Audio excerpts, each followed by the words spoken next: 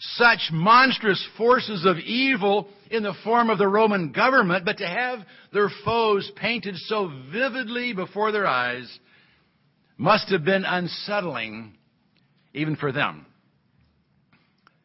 So what do you think they needed to hear in the 14th chapter? How about the assurance of victory? Well, that's exactly what they got. And they got it in the form of 3 special visions given to John. Visions of a song, a warning, and a harvest. Let's see if we can't find assurances in those visions as well. The 14th chapter of Revelation, verses 1 through 5. John is writing. He says, "And I looked, and behold, the Lamb was standing on Mount Zion, and with him 144,000, having his name and the name of his Father written on their foreheads. And I heard a voice from heaven, like the sound of many waters, and like the sound of loud thunder. And the voice which I heard was like the sound of harpists playing on their harps. And they sang a new song before the throne, and before the 4 living creatures and the elders. And no one could learn the song except the 144,000 who had been purchased from the earth. These are the ones who have not been defiled with women, for they have kept themselves chaste. These are the ones who follow the Lamb wherever he goes. These have been purchased from among men as firstfruits to God and to the Lamb, and no lie was found in their mouth. They are blameless." After seeing the dragon thrown to earth, a beast rise from the sea, and another from the earth, I'm certain even John was relieved to now see the Lamb, the risen Lamb of God, standing on Mount Zion with 144,000 around him. Now, we're not told the location of Mount Zion in this vision. Some suggest it's a picture of heaven, while others believe it's a picture of something taking place on earth, or a renewed earth. From the other details of the vision, particularly the fact that the voice John hears comes from heaven as differentiated from Mount Zion, I tend to believe this is a scene of activity on a renewed earth. Mount Zion is generally used in Scripture to represent the seat of the Messianic kingdom, and I think this vision projects ahead to the time when the church will be fellowshipping with Christ on a renewed earth, cleansed and restored as the paradise of God. But whatever its location, this is without a doubt a picture of Christ and the church. The 144,000 we've already seen represent the totality of the church. And here they are pictured as those who have the name of the Lamb and his Father written on their foreheads, not the name or number of the beast. They're the church, sealed and marked as belonging to Christ. And here they stand in victory on Mount Zion, even after the dragon and his allies have tried so desperately to destroy them. This is a picture of victory for the children of God. A picture that is accompanied by song. For John hears a voice from heaven, a voice like the sound of many waters, a sound like the sound of thunder, like the sound of Greg Buchanan playing his harp. Whose voice it is, we're not told, but it appears to be the voice of an angelic host. And they sang a new song before the throne of heaven, and the 4 living creatures and the 24 elders who surround the throne. They were singing a song that was most likely a song of victory, a song of redemption, for no one could learn the song except for the 144,000 who had been purchased from the earth, who had been redeemed by the blood of the Lamb.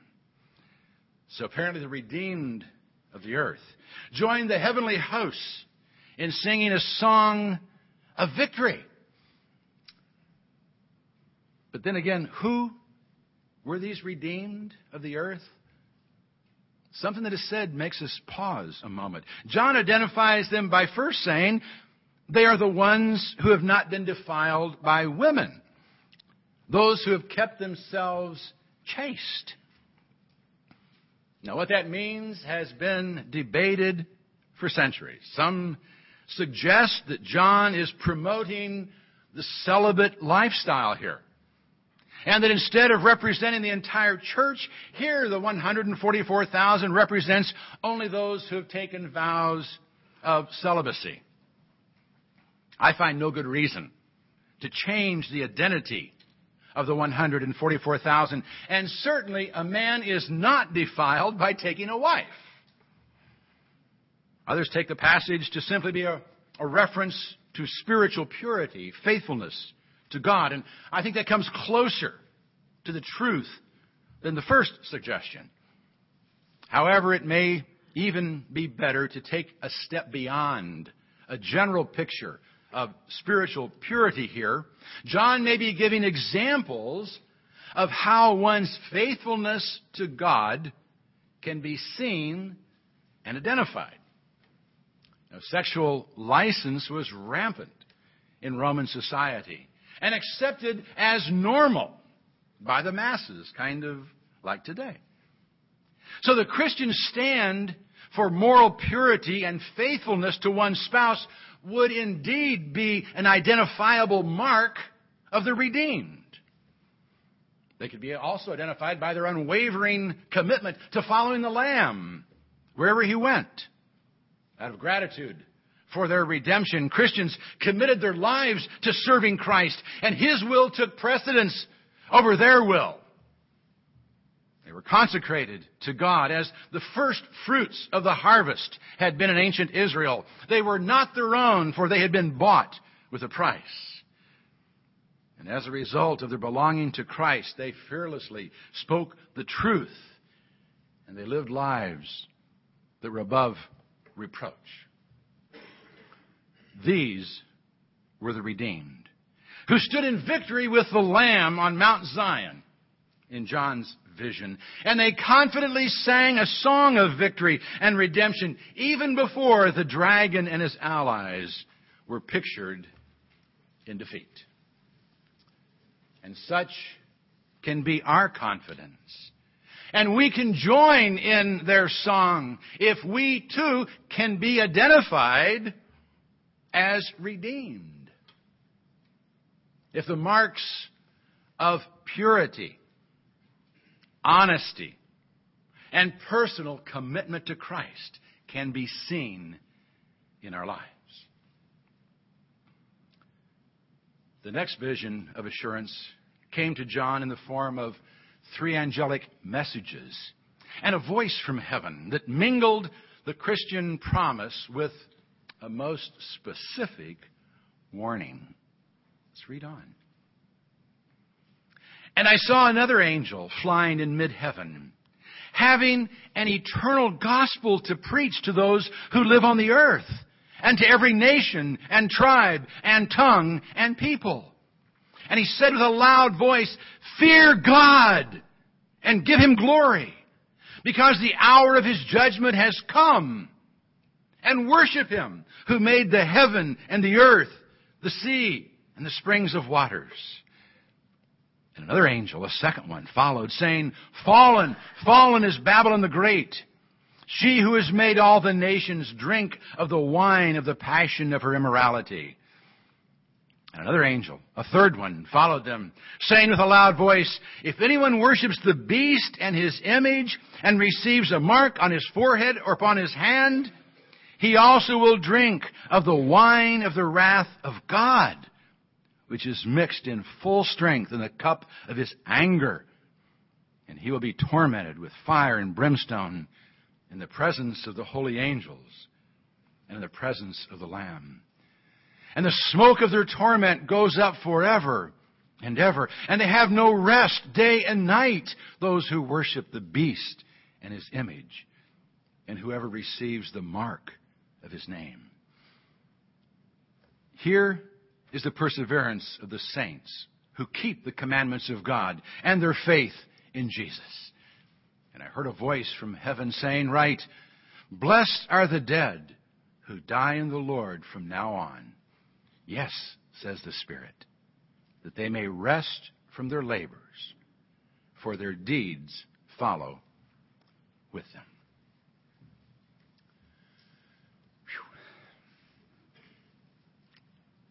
In the face of threats and warnings from the beast of the earth, I'm sure these warnings and assurances from the angels of God were a great relief to the Christians in John's day. Can't you hear the Christians' neighbors and friends and family pleading with them to go ahead and do what the state demanded? Burn the incense. Say Caesar is Lord, and get the mark or certificate that would enable them to provide for their family in a pagan society. Can't you hear them saying that Rome is too big to fight, when in Rome, do as the Romans do? Well, in this vision, John gives the Christians what they needed to be able to answer those who might plead with them to give up their faith. The first angel that appeared came declaring the eternal, unchangeable gospel. Declaring that all men are going to be judged by the God who created them, and therefore must fear Him, must respect Him as God, and worship Him and Him alone. The gospel, or good news aspect of this message, is that such worship is now possible because of the risen Lamb. Just hearing this message again would reassure the Christians. Sometimes we begin to feel that we are the ones who are mistaken because we are in the minority. But hearing again the proclamation of God that applies to every nation and tribe and tongue and people gives us the assurance we need to stand for the truth. We've heard the eternal gospel. God has spoken. We can stand firm on that. We just need to hear it again and be reminded of the source of truth. Not be intimidated into silence. A second angel that appeared, declaring, "Fallen, fallen is Babylon the Great, who has made all the nations drink of the wine of the passion of her immorality." Now, there's little question as to Babylon's identity. Peter actually referred to Rome as Babylon in his first letter.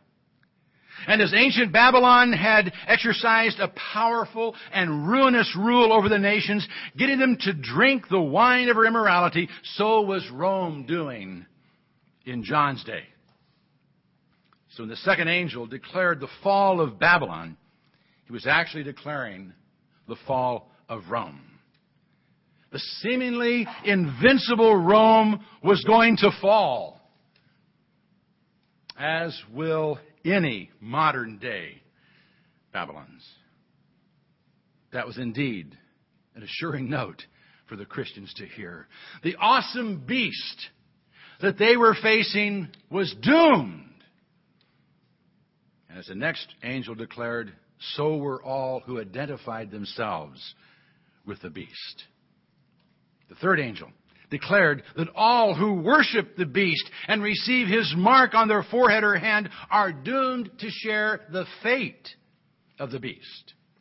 Those who drink the wine of Babylon's immorality will also drink full strength the wine of the wrath of God. They will be tormented with fire and brimstone in the presence of the holy angels and the Lamb forever and ever. Now, we're not surprised by the fact that those who rebel against God and then refuse to repent and accept His offer of forgiveness will be in eternal torment. But it does seem strange to hear that they will be tormented in the presence of the holy angels and the Lamb. And it almost sounds as if the angels and Christ himself are going to watch the spectacle of hell, and that they're going to delight in the torment of unrepentant sinners. Now, that just doesn't seem right. And I don't think it is. This scene can very easily be one of the tormented viewing the angels and Christ, not the angels and Christ viewing the tormented. This makes more sense. To be tormented forever would be bad enough. But to be able to see a reign of joy and peace just out of your reach for all eternity, knowing it could have been yours, would bring unthinkable anguish and remorse. And that's the doom of those who worship the beast. And that is certainly a motivating factor for the saints to maintain perseverance, to keep the commandments of God, and to hold faithfully to their commitment to Christ as their only Lord. And then, as a positive reinforcement to faithfulness, John hears a voice from heaven instructing him to write, "Blessed are the dead who die in the Lord from now on." Now, that's not saying those who died in the Lord before this were written weren't blessed. It's just affirming the promise to those who were alive and needed to hear it. They needed to be assured that rest from their struggles was coming. And then to once again assure the Christians that the end of their struggles was near, and that God was going to deal with those who caused them so much pain in life, John is given a vision of the final harvest. Verses 14 through 20. "And I looked, and behold, a white cloud, and sitting on the cloud was one like a son of man, having a golden crown on his head and a sharp sickle in his hand. And another angel came out of the temple, crying out with a loud voice to him who sat on the cloud, 'Put in your sickle and reap, because the hour to reap has come, because the harvest of the earth is ripe.' And he who sat on the cloud swung his sickle over the earth, and the earth was reaped. And another angel came out of the temple which is in heaven, and he also had a sharp sickle. And another angel, the one who has power over fire, came out from the altar, and he called with a loud voice to him who had the sharp sickle, saying, 'Put in your sharp sickle and gather the clusters from the vine of the earth, because her grapes are ripe.' And the angel swung his sickle to the earth and gathered the clusters from the vine of the earth and threw them into the great winepress of the wrath of God.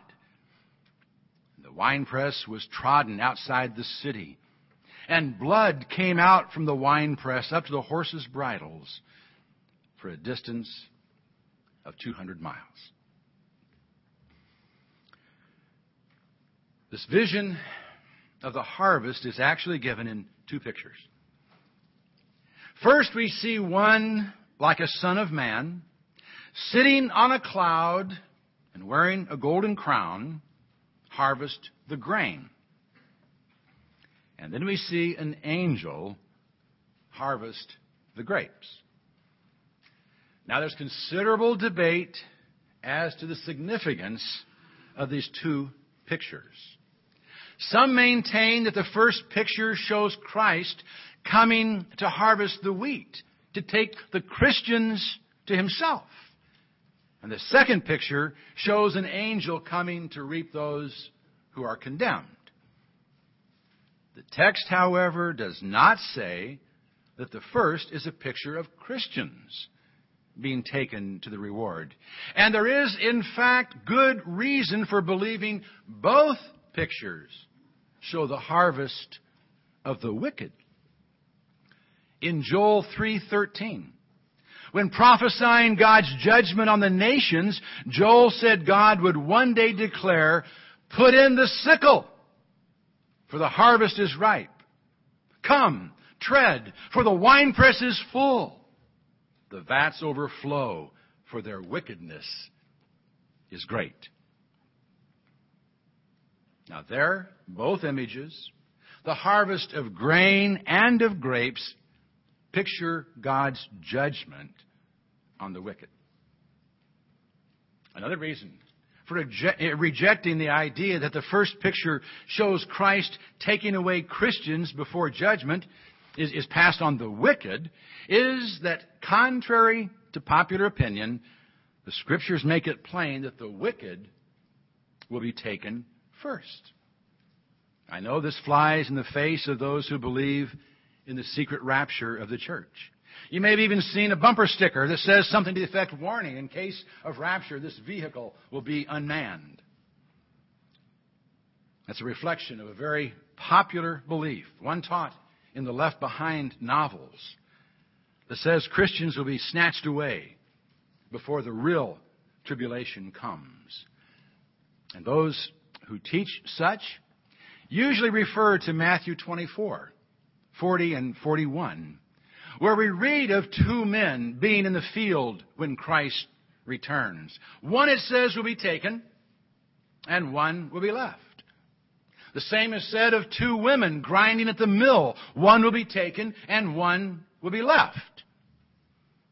The assumption is that the one taken is taken to glory, and the one left will have to face either the tribulation or judgment, depending on whether the teacher believes the rapture comes before or after the tribulation. But if you look at the preceding verse, you discover that the taking away is being compared to those who were taken away by the flood in Noah's day. Those who were taken away in judgment. The picture is one of unbelievers being taken away to judgment before Christians rise to meet the Lord in the air. This is further confirmed by the fact that the parable of the tares among the wheat in Matthew 13 teaches that the Son of Man will send forth angels to gather up the tares, the weeds, and cast them into the furnace of fire before the wheat is gathered into his barn. So it's probably best to understand both of the pictures of the harvest in Revelation 14 as pictures of judgment. In the first picture, Christ is shown ready to reap the earth. And as soon as word comes from the Father, carried by an angel from the heavenly temple, Christ swings his sickle and the earth is reaped. The second picture focuses on the judgmental nature of the harvest. It shows an angel as an agent of Christ swinging his sickle, gathering the grapes and throwing them into the winepress of the wrath of God. The angel from the altar is probably shown to make it clear that this judgment is the final answer to the prayers of the saints that had been pictured back in chapter 8. Prayers for God to act and thereby vindicate himself in the testimony of those who died for the faith. The magnitude of God's judgment is pictured by a horrible scene where the juice of the grapes is seen as a flood of blood, as deep as the horses' bridles, and spreading for 1,600 stadia. Now, the New American Standard loses the symbolism of 1,600 stadia by converting it to an American equivalent of 200 miles.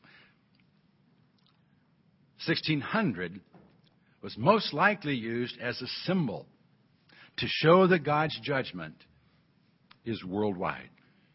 As we've already noted, the number 4 was the ancient symbol for the earth. 4 times 4, 4 squared, and then multiplied by 100 could very well emphasize the worldwide nature of God's final harvest.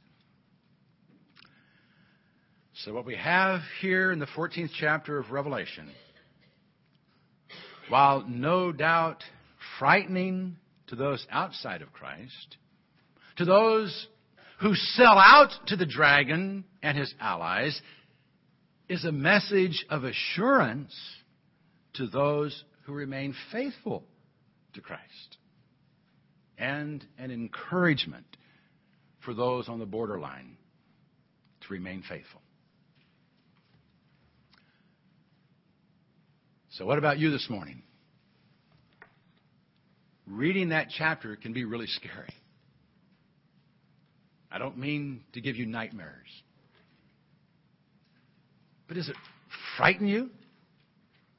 Or does it give you assurance? Did chapters 12, 13, and 14 of Revelation frighten you or give you the assurance of victory? It can do either.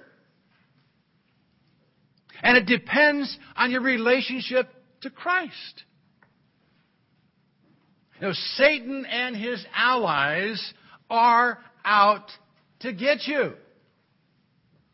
That's not a paranoid statement. It's a statement of fact. We are in spiritual warfare. Satan and his allies are out to get you. But Christ guarantees your victory. If you stay faithful to Him and to the church. These visions were given in the hopes that they would motivate you to do whatever you need to do to affirm your faith in Christ and your commitment to His church.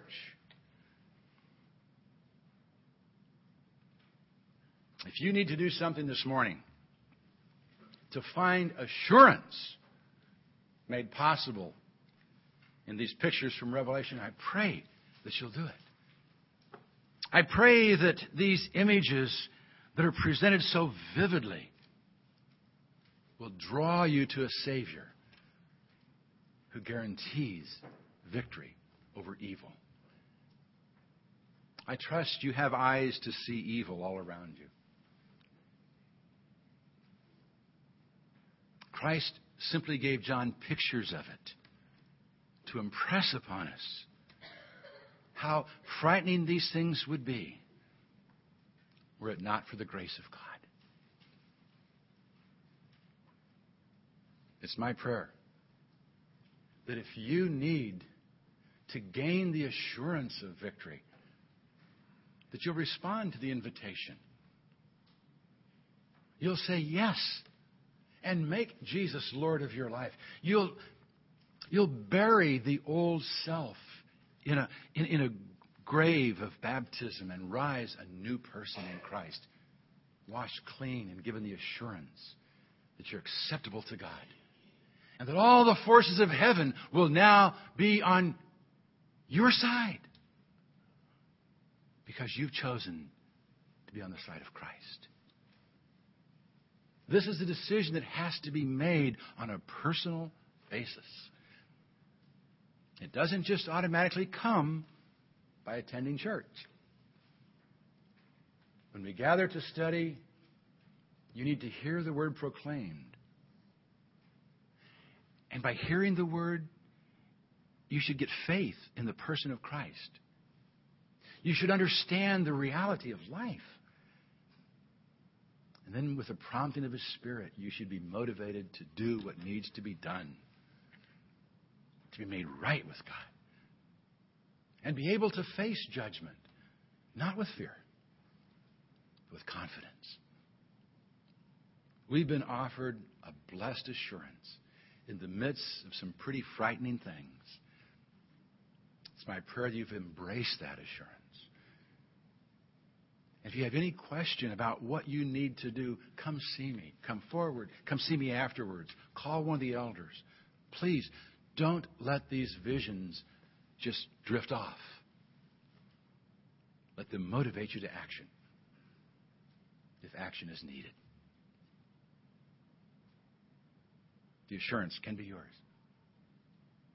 I pray that it is.